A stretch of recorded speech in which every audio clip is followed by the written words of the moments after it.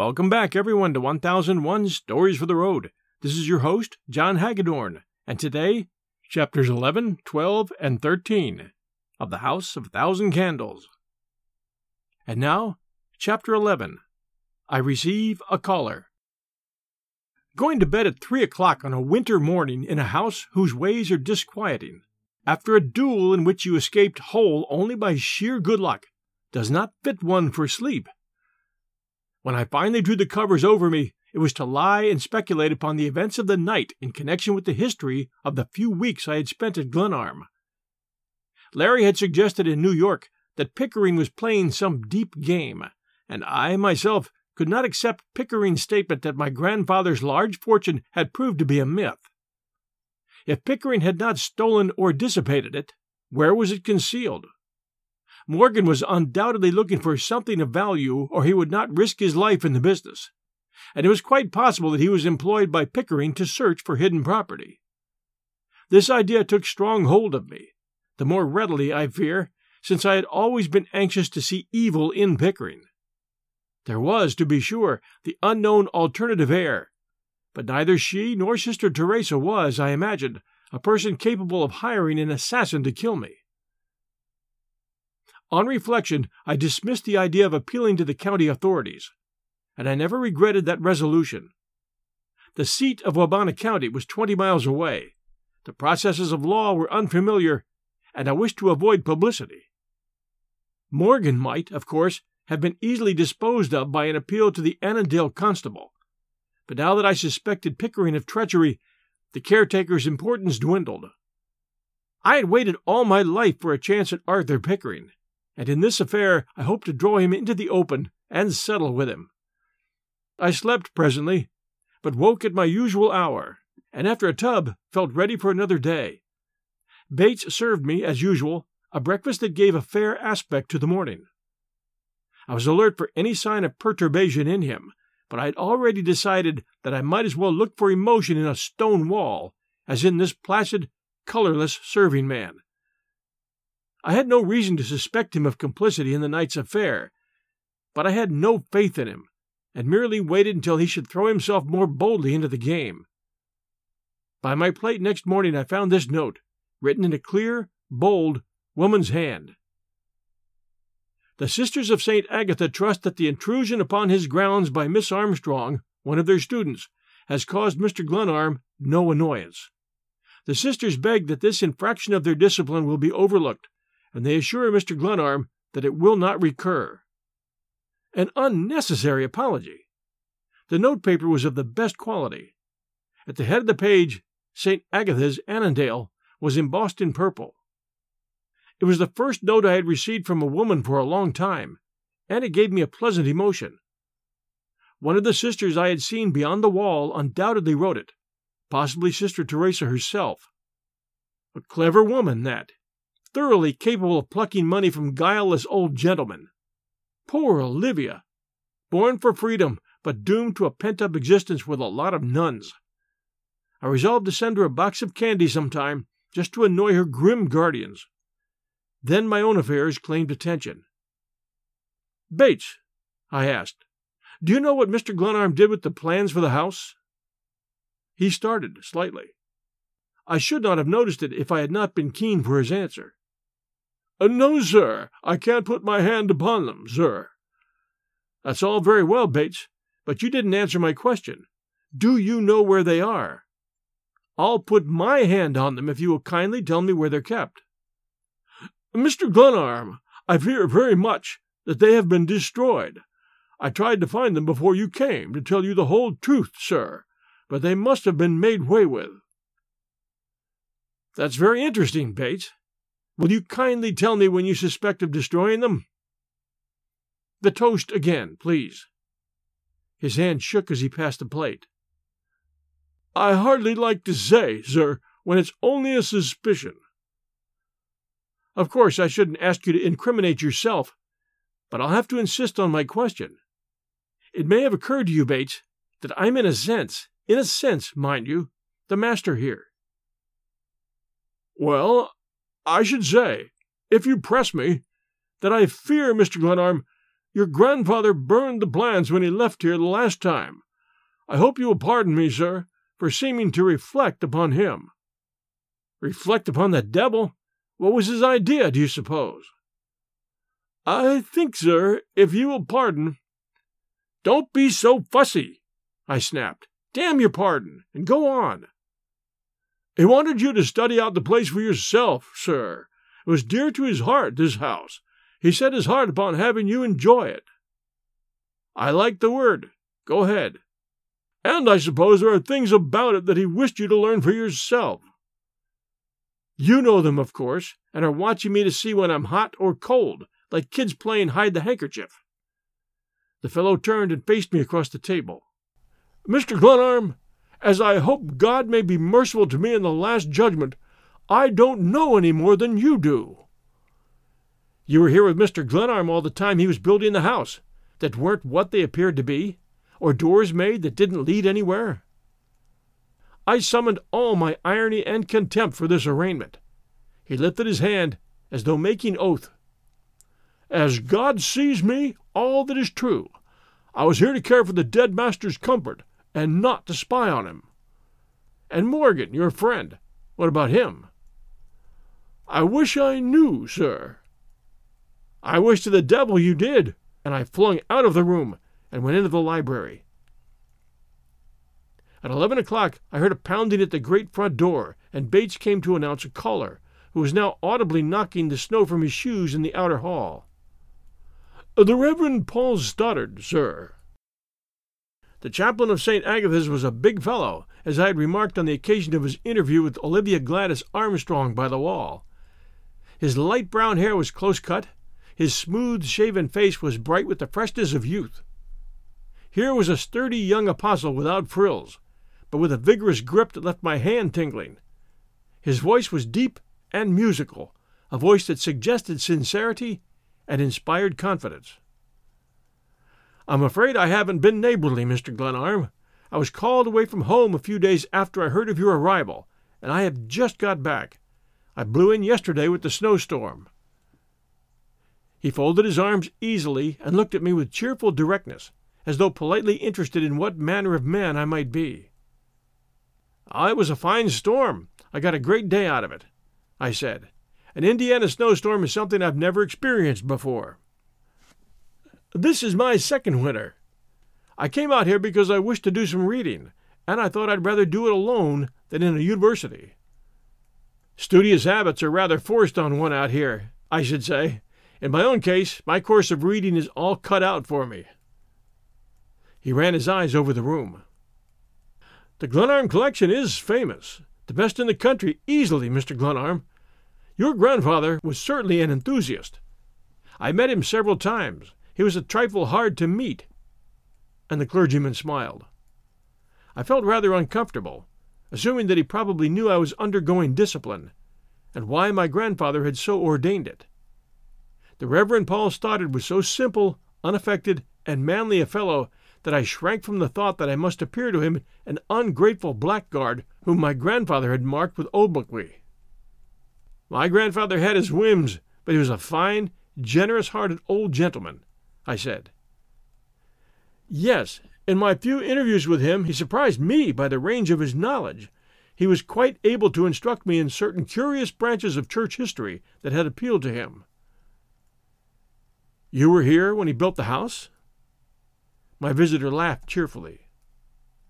"I was on my side of the barricade for a part of the time. You know, there's a great deal of mystery about the building of this house. The country folk hereabouts can't quite get over it. They have a superstition that there's a treasure buried somewhere on the place. You see, Mr. Glenarm wouldn't employ any local labor. The work was done by men he brought from afar. None of them, the villagers say, could speak English. They were all Greeks or Italians." "Yeah, I heard something of the kind," I remarked, feeling that here was a man who with a little cultivating might help me to solve some of my riddles. And then he spoke up. "You haven't been on our side of the wall yet? Well, I promise not to molest your hidden treasure if you'll be neighborly." "I fear there's a big joke involved in the hidden treasure," I replied. "I'm so busy staying at home to guard it that I have no time for social recreation." He looked at me quickly to see whether I was joking. His eyes were steady and earnest. The Reverend Paul Stoddard impressed me more and more agreeably. There was a suggestion of a quiet strength about him that drew me to him. I suppose everyone around here thinks of nothing but that I'm at Glenarm to earn my inheritance. My residence here must look pretty sordid from the outside. He looked at me solidly and said, Mr. Glenarm's will is a matter of record in the county, of course. But you are too hard on yourself. It's nobody's business if your grandfather wished to visit his whims on you. I should say, in my own case, that I don't consider it any of my business what you are here for. I didn't come over to annoy you or to pry into your affairs. I get lonely now and then, and I thought I'd like to establish neighborly relations. Well, thank you. I appreciate your coming very much. My heart warmed under the manifest kindness of the man. And I hope, he spoke for the first time with restraint, I hope nothing may prevent your knowing Sister Teresa and Miss Devereux. They are interesting and charming, the only women about here of your own social status. My liking for him abated slightly. He might be a detective, representing the alternative heir, for all I knew, and possibly Sister Teresa was a party to the conspiracy. In time, no doubt, in time, I shall know them, I answered evasively. Oh, quite as you like. And he changed the subject. We talked of many things, of outdoor sports, with which he showed great familiarity, of universities, of travel and adventure. He was a Columbia man and had spent 2 years at Oxford. Well, he exclaimed, this has been very pleasant, but I must run. I have just been over to see Morgan, the caretaker at the resort village.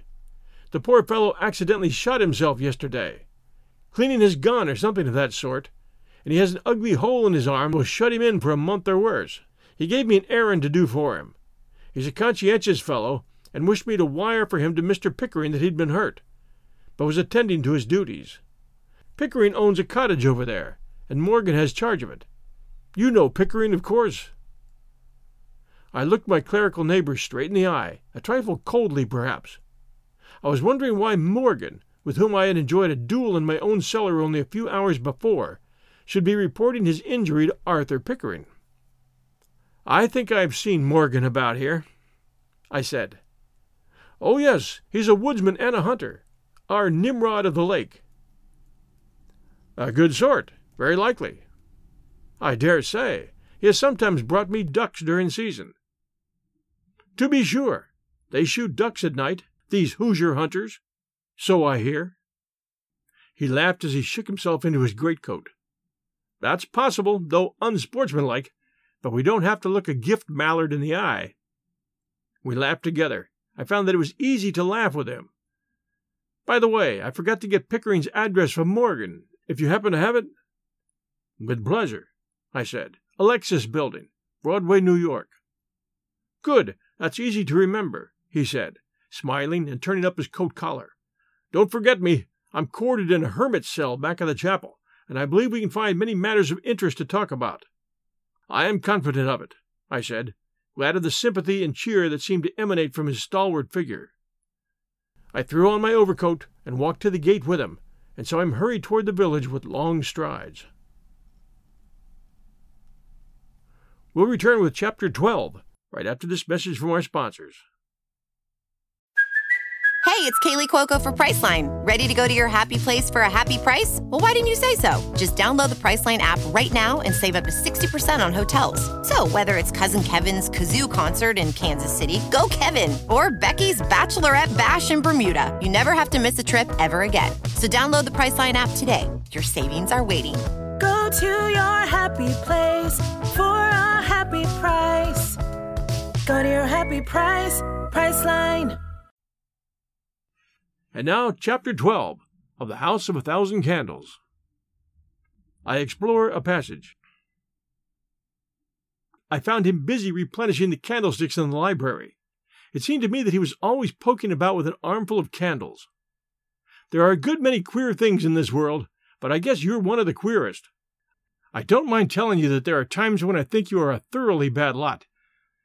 He was standing on a ladder beneath the great crystal chandelier that hung from the center of the ceiling, and look down upon me with that patient injury that is so appealing in a dog, in, say, the eyes of an Irish setter when you accidentally step on his tail. That look is heartbreaking in a setter, but seen in a man, it arouses the direst homicidal feelings of which I am capable. "Yes, Mr. Glenarm," he replied humbly. "Now, I want you to grasp this idea that I'm going to dig into this old shell top and bottom. I'm going to blow it up with dynamite, if I please, and if I catch you spying on me or reporting my doings to my enemies, or engaging in any questionable performances whatever, I'll hang you between the posts out there in the school wall. Do you understand? So that the sweet sisters of St. Agatha and the dear little schoolgirls and the chaplain and all the rest will shudder through all their lives at the very thought of you." "Certainly, Mr. Glenarm." And his tone was the same he would have used if I had asked him to pass me the matches, and under my breath I consigned him to the harshest tortures of the fiery pit. "Now, as to Morgan." "Yes, sir." "What possible business do you suppose he has with Mr. Pickering?" I demanded. "Why, sir, that's clear enough. Mr. Pickering owns a house up the lake. He got it through your grandfather. Morgan has the care of it, sir." Very plausible, indeed. And I set him off to his work. After luncheon, I went below and directly to the end of the corridor and began to sound the walls. To the eye they were all alike, being of cement, and substantial enough. Through the area window I saw the solid earth and snow. Surely there was little here to base hope upon, and my wonder grew at the ease with which Morgan had vanished through a barred window and into frozen ground. The walls at the end of the passage were as solid as rock, and they responded dully to the stroke of the hammer. I sounded them on both sides, retracing my steps to the stairway, becoming more and more impatient at my ill luck or stupidity. There was every reason why I should know my own house, and yet a stranger and an outlaw ran through it with amazing daring. After an hour's idle search, I returned to the end of the corridor, repeated all my previous soundings, and, I fear, indulged in language unbecoming a gentleman. Then, in my blind anger, I found what patient search had not disclosed. I threw the hammer from me in a fit of temper. It struck upon a large square in the cement floor, which gave forth a hollow sound. I was on my knees in an instant, my fingers searching the cracks, and drawing down close, I could feel a current of air, slight but unmistakable, against my face. The cement square, though exactly like the others in the cellar floor, was evidently only a wooden imitation, covering an opening beneath. The block was fitted into its place with a nicety that certified to the skill of the hand that had adjusted it. I broke a blade of my pocket knife trying to pry it up, but in a moment I succeeded, and found it to be in reality a trap door, hinged to the substantial part of the floor. A current of cool fresh air, the same that had surprised me in the night, struck my face as I lay flat and peered into the opening. The lower passage was as black as pitch, and I lighted a lantern I had brought with me, found that wooden steps gave safe conduct below, and then went down. I stood erect in the passage and had several inches to spare. It extended both ways, running back under the foundations of the house. This lower passage cut squarely under the park before the house and toward the school wall. No wonder my grandfather had brought foreign laborers who could speak no English to work on his house. There was something delightful in the largeness of his scheme, and I hurried through the tunnel with 100 questions tormenting my brain. The air grew steadily fresher until, after I had gone about 200 yards, I reached a point where the wind seemed to beat down on me from above. I put up my hands and found 2 openings about 2 yards apart, through which the air sucked steadily. I moved out of the current with a chuckle in my throat and a grin on my face. I had passed under the gate in the school wall, and I knew now why the piers that held it had been built so high. They were hollow and were the means of sending fresh air into the tunnel. I had traversed about 20 yards more when I felt a slight vibration accompanied by a muffled roar, and almost immediately came to a short wooden stair that marked the end of the passage. I had no means of judging directions, but I assumed I was somewhere near the chapel in the school grounds. I climbed the steps, noting still the vibration, and found a door that yielded readily to pressure. In a moment I stood blinking, lantern in hand, in a well-lighted, floored room. Overhead, the tumult and thunder of an organ explained the tremor and roar I had heard below. I was in the crypt of St. Agatha's chapel. The inside of the door by which I had entered was part of the wainscoting of the room, and the opening was wholly covered with a map of the Holy Land. In my absorption, I had lost the sense of time, and I was amazed to find that it was 5 o'clock, but I resolved to go into the chapel before going home. The way up was clear enough, and I was soon in the vestibule. I opened the door, expecting to find a service in progress, but the little church was empty save where, at the right of the chancel, an organist was filling the church with the notes of a triumphant march. Cap in hand, I stole forward and sank down in one of the pews. A lamp over the organ keyboard gave the only light in the chapel, and made an aureole about her head, about the uncovered head of Olivia Gladys Armstrong. I smiled as I recognized her, and smiled too as I remembered her name. But the joy she brought to the music, the happiness in her face as she raised it in the minor harmonies, her isolation, marked by the little aisle of light against the dark background of the choir, these things touched and moved me, and I bent forward, my arms upon the pew in front of me, watching and listening with a kind of awed wonder. Here was a refuge of peace and lulling harmony after the disturbed life at Glenarm, and I yielded myself to its solace with an inclination my life had rarely known. There was no pause in the outpouring of the melody. She changed stops and manuals with swift fingers, and passed from one composition to another. Now it was an August hymn, now a theme from Wagner, and finally Mendelssohn's Spring Song leaped forth exultant in the dark chapel. She ceased suddenly with a little sigh and struck her hands together, for the place was cold. As she reached up to put out the lights, I stepped forward to the chancel steps. "Please allow me to do that for you." She turned toward me, gathering a cape about her. "Oh, it's you, is it?" she asked, looking about quickly. "I don't seem to remember that you were invited." "I didn't know I was coming myself," I remarked, truthfully, lifting my hand to the lamp. "That is my opinion of you, that you are a rather unexpected person. But thank you very much."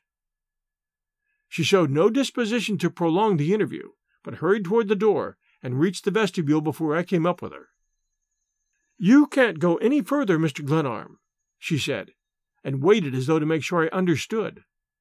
Straight before us, through the wood and beyond the school buildings, the sunset faded sullenly. The night was following fast upon the gray twilight, and already the bolder planets were aflame in the sky. The path led straight ahead beneath the black boughs. "I might perhaps walk to the dormitory, or whatever you call it," I said. "Thank you, no. I'm late and haven't time to bother with you. It's against the rules, you know, for us to receive visitors." She stepped out onto the path. "But I'm not a caller. I'm just a neighbor, and I owe you several calls anyhow." She laughed, but did not pause, and I followed a pace behind her. "I hope you don't think for a minute that I chased a rabbit on your side of the fence just to meet you, do you, Mr. Glenarm?" "Be it far from me. I'm glad I came, though, for I liked your music immensely. I'm in earnest. I think it quite wonderful, Miss Armstrong." She paid no heed to me. "And I hope I may promise myself the pleasure of hearing you often." "You are positively flattering, Mr. Glenarm, but as I'm going away—" I felt my heart sink at the thought of her going away. She was the only amusing person I had met at Glenarm, and the idea of losing her gave a darker note to the bleak landscape. "That's really too bad, and just when we were getting acquainted. And I was coming to church every Sunday to hear you play and pray for snow, so you'd come over often to chase rabbits." This, I thought, softened her heart. At any rate, her tone changed. "I don't play for services. They're afraid to let me for fear I'd run comic opportunes into the Te Deum. Do you know, Mr. Glenarm," her tone became confidential, and her pace slackened, "we call you the Squire at St. Agatha's, and the Lord of the Manor, and names like that. All the girls are perfectly crazy about you. They'd be wild if they thought I talked with you clandestinely.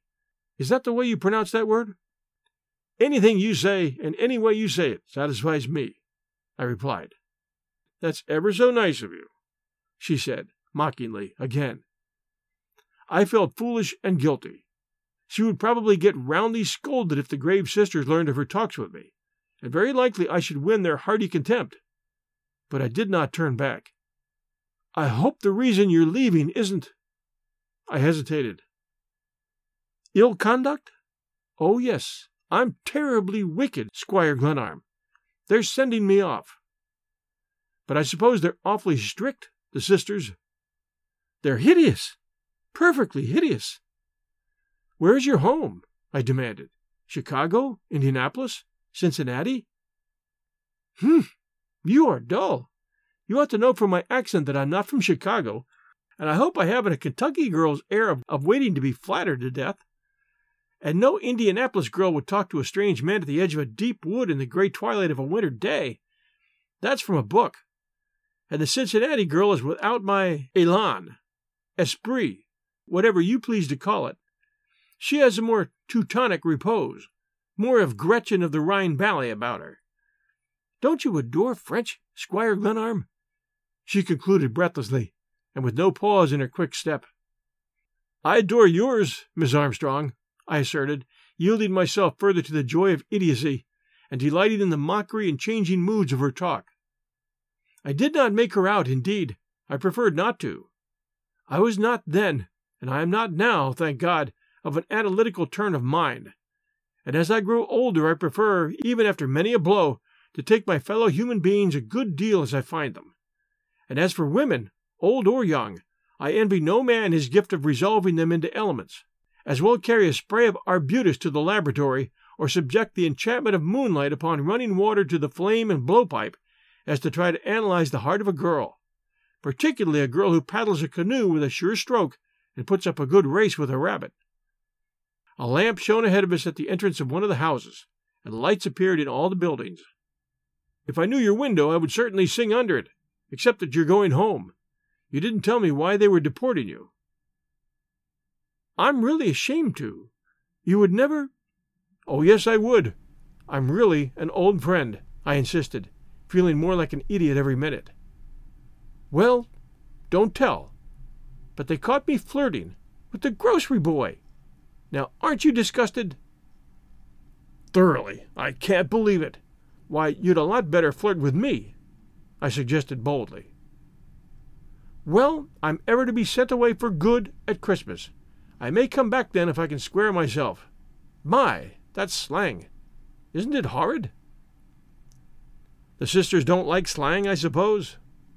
They loathe it. Miss Devereux, you know who she is. She spies on us and tells. You don't say so. But I'm not surprised at her. I've heard about her, I declared bitterly. We had reached the door, and I expected her to fly, but she lingered a moment. Oh, if you know her, perhaps you're a spy too. It's just as well we should never meet again, Mr. Glenarm, she declared haughtily. The memory of these few meetings will always linger with me, Miss Armstrong, I returned in an imitation of her own tone. I shall scorn to remember you. And she folded her arms under the cloak tragically. Our meetings have been all too few, Miss Armstrong. 3 exactly, I believe. I see you prefer to ignore the first time I ever saw you, she said, her hand on the door. Out there in your canoe? Never. And you've forgiven me for overhearing you and the chaplain on the wall. Please? She grasped the knob of the door and paused an instant as though pondering. I make it 4 times, not counting once in the road and other times when you didn't know, Squire Glenarm. I'm a foolish little girl to have remembered the first. I see now how blind I have been. She opened and closed the door softly, and I heard her running up the steps within. I ran back to the chapel, roundly abusing myself for having neglected my more serious affairs for a bit of silly talk with a schoolgirl, fearful lest the openings I had left at both ends of the passage should have been discovered. The tunnel added a new and puzzling factor to the problem already before me, and I was eager for an opportunity to sit down in peace and comfort to study the situation.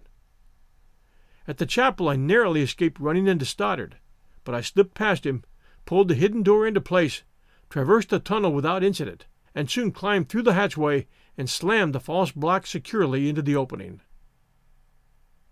Chapter 13. A Pair of Eavesdroppers. When I came down after dressing for dinner, Bates called my attention to a belated mail. I pounced eagerly upon a letter in Lawrence Donovan's well-known hand, bearing, to my surprise, an American stamp, and postmarked New Orleans. It was dated, however, at Veracruz, Mexico, December 15th, 1901. Dear old man, I've had a merry time since I saw you in New York. Couldn't get away for a European port as I hoped when I left you, as the authorities seemed to be taking my case seriously, and I was lucky to get off as a deckhand on a southbound boat. I expected to get a slice of English prodigal veal at Christmas, but as things stand now, I am grateful to be loose even in this God-forsaken hole. The British bulldog is eager to insert its teeth in my trousers, and I was flattered to see my picture bulletined in a conspicuous place the day I struck Veracruz. You see, they're badgering the government at home because I'm not apprehended, and they've got to catch and hang me to show that they've really got their hands on the Irish situation. I'm not afraid of these people down in Veracruz. No people who gorge themselves with bananas and red peppers can be dangerous.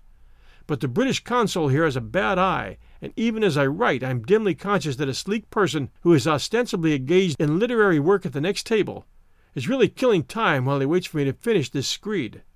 No doubt you are peacefully settled on your ancestral estate with only a few months and a little patience between you and your grandfather's shire. You always were a lucky brute.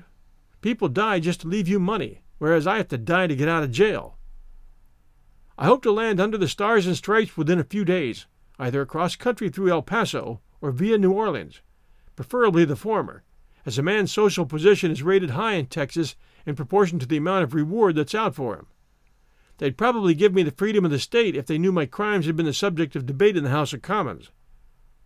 But the man across the table is casually looking over here for a glimpse of my signature, so I must give him a good one just for fun. With best wishes always, faithfully yours, George Washington Smith. P.S. I shan't mail this here, but give it to a red-haired Irishman on a steamer that sails north tonight. Pleasant, I must say, this eternal dodging. Wish I could share your rural paradise for a length of a pipe and a bottle. I have forgotten whether you said Indian Territory or Indiana, but we'll take chances on the latter as more remotely suggesting the Aborigines. Bates gave me my coffee in the library as I wished to settle down to an evening of reflection without delay. Larry's report of himself was not reassuring. I knew that if he had any idea of trying to reach me, he would not mention it in a letter which might fall into the hands of the authorities, and the hope that he might join me grew. I was not, perhaps, entitled to a companion at Glenarm under the terms of my exile, but as a matter of protection in the existing condition of affairs, there could be no legal or moral reason why I should not defend myself against my foes, and Larry was an ally worth having. In all my hours of questioning and anxiety at Glenarm, I never doubted the amiable intentions of my grandfather. His device for compelling my residence at his absurd house was in keeping with his character, and it was all equitable enough. But his dead hand had no control over the strange issue, and I felt justified in interpreting the will in the light of my experiences. I certainly did not intend to appeal to the local police authorities, at least not until the animus of the attack on me was determined. My neighbor, the chaplain, had inadvertently given me a bit of important news, and my mind kept reverting to the fact that Morgan was reporting his injury to the executor of my grandfather's estate in New York. Everything else that had happened was tame and unimportant compared with this. Why had John Marshall Glenarm made Arthur Pickering the executor of his estate? He knew that I detested him, that Pickering's noble aims and high ambitions had been praised by my family until his very name sickened me, and yet my own grandfather had thought it wise to entrust his fortune and my future to the man of all men who was most repugnant to me. I rose and paced the floor in anger. Instead of accepting Pickering's word for it that the will was all straight, I should have employed counsel and taken legal advice before suffering myself to be rushed away into a part of the world I had never visited before, and cooped up in a dreary house under the eye of a somber scoundrel who might poison me any day, if he did not prefer to shoot me in my sleep. My rage must fasten upon someone, and Bates was the nearest target for it. I went to the kitchen, where he usually spent his evenings, to vent my feelings upon him, only to find him gone. I climbed to his room and found it empty. Very likely he was off condoling with his friend and fellow conspirator, the caretaker, and I fumed with rage and disappointment. I was thoroughly tired as on days when I had beaten my way through tropical jungles without food or water, but I wished, in my impotent anger against I knew not what agencies, to punish myself, to induce an utter weariness that would drag me exhausted to bed. The snow in the highway was well beaten down, and I swung off countryward past St. Agatha's. A gray mist hung over the fields in whirling clouds, breaking away occasionally and showing the throbbing winter stars. The walk, and my interest in the alternation of star-lighted and mist-wrapped landscape, won me to a better state of mind, and after tramping a couple of miles, I set out for home.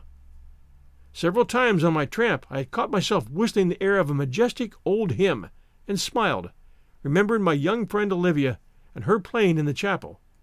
She was an amusing child.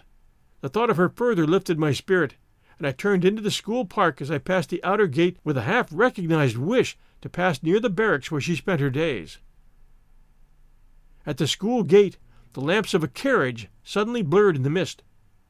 Carriages were not common in this region, and I was not surprised to find that this was the familiar village hack that met trains day and night at Glenarm Station. Some parent, I conjectured, paying a visit to St. Agatha's.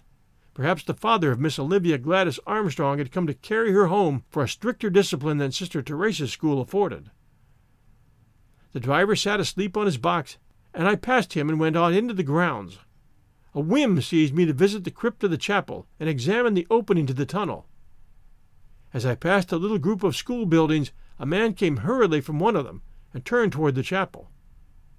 At first I thought it was Stoddard, but I could not make him out in the mist, and I waited for him to put 20 paces between us before I followed along the path that led from the school to the chapel. He strode into the chapel porch with an air of assurance, and I heard him address someone who had been waiting. The mist was now so heavy that I could not see my hand before my face, and I stole forward until I could hear the voices of the two men distinctly. "Bates!" "Yes, sir." I heard feet scraping on the stone floor of the porch. "This is a devil of a place to talk in, but it's the best we can do. Did the young man know I sent for you?" "No, sir. He was quite busy with his books and papers." "Humph! We can never be sure of him." "I suppose that's correct, sir." "Well, you and Morgan are a fine pair, I must say. I thought he had some sense, and that you'd see to it that he didn't make a mess of this thing. He's in bed now with a hole in his arm, and you've got to go on alone." "I'll do my best, Mr. Pickering." "Don't call me by name, you idiot! We're not advertising our business from the housetops." "Certainly not," replied Bates humbly. The blood was roaring through my head, and my hands were clenched as I stood there listening to this colloquy. Pickering's voice was, and is, unmistakable. There is always a purring softness in it. He used to remind me at school of a sleek, complacent cat, and I hate cats with particular loathing. "Is Morgan lying or not when he says he shot himself accidentally?" demanded Pickering petulantly. "I only know what I heard from the gardener here at the school. You'll understand, I hope, that I can't be seen going to Morgan's house." "Of course not. But he says you haven't played fair with him, that you even attacked him a few days after Glenarm came." "Yes, and he hit me over the head with a club." "It was his indiscretion, sir. He wanted to go through the library in broad daylight, and it wasn't any use anyhow. There's nothing there." "But I don't like the looks of this shooting. Morgan's sick and out of his head. But a fellow like Morgan isn't likely to shoot himself accidentally. And now that it's done, the work's stopped and the time is running on. What do you think Glenarm suspects?" "I can't tell, sir, but mighty little, I should say. The shot through the window the first night he was here seemed to shake him a trifle, but he's quite settled down now, I should say." "He probably doesn't spend much time on this side of the fence. Doesn't haunt the chapel, I fancy." "Lord, no, sir. I hardly suspect the young gentleman of being a praying man." You haven't seen him prowling about, analyzing the architecture? Not a bit of it, sir. He hasn't, I should say, what his revered grandfather called the analytical mind. Hearing yourself discussed in this frank fashion by your own servant is, I suppose, a wholesome thing for the spirit. The man who stands behind your chair may acquire, in time, some special knowledge of your mental processes by a diligent study of the back of your head. But I was not half so angry with these conspirators as with myself, for ever having entertained a single generous thought toward Bates.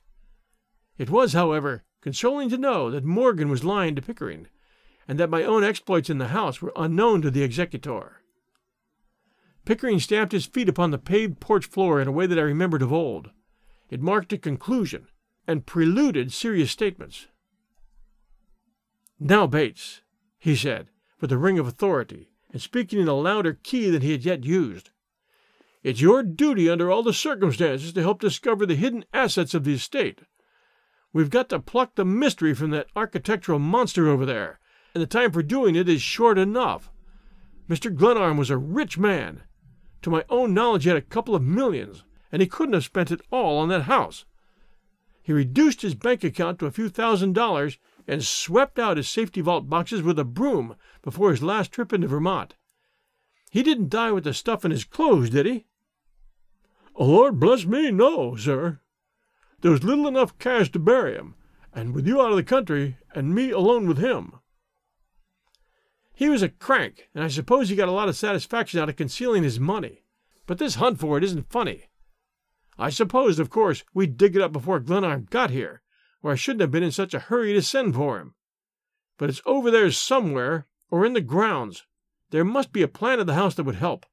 I'll give you $1,000 the day you wire me you've found any sort of clue." "Thank you, sir." "I don't want thanks. I want the money, or securities, or whatever it is. I've got to go back to my car now, and you better skip home. You needn't tell your young master that I've been here." I was trying hard to believe, as I stood there with clenched hands outside the chapel porch, that Arthur Pickering's name was written in the list of directors of one of the greatest trust companies in America, and that he belonged to the most exclusive clubs in New York. I had run out for a walk with only an Inverness over my dinner jacket, and I was thoroughly chilled by the cold mist I was experiencing too, an inner cold, as I reflected upon the greed and perfidy of the man. "Keep an eye on Morgan," said Pickering. "Certainly, sir." "And be careful what you write or wire." "I'll mind those points, sir, but I suggest, if you please—" "Well?" demanded Pickering. "That you should call at the house. It would look rather strange to the young gentleman if you'd come here and not see him." "I haven't the slightest errand with him, and besides, I haven't time. If he learns that I've been here, you may say that my business was with Sister Teresa, and that I regretted very much not having an opportunity to call on him." The irony of this was not lost on Bates, who chuckled softly. He came out into the open and turned away toward the Glenarm gate. Pickering passed me, so near that I might have put out my hand and touched him. In a moment I heard the carriage drive off rapidly toward the village. I heard Bates running home over the snow, and listened to the clatter of the village hack as it bore Pickering back to Annandale. Then out of the depths of the chapel porch, out of the depths of time and space it seemed, so dazed I stood, someone came swiftly toward me. Someone, light of foot like a woman, ran down the walk a little way into the fog and paused. An exclamation broke from me. "Eavesdropping for two?" Next came the voice of Olivia. "I'd take pretty good care of myself if I were you, Squire Glenarm. Good night." "Good-bye," I faltered, as she sped away into the mist toward the school. We'll be back with more of the story next Sunday night at 8 p.m. Eastern Time. This is your host, John Hagedorn. Thank you so much for listening. It's quite a story, isn't it? Everyone stay safe out there. We'll be back soon.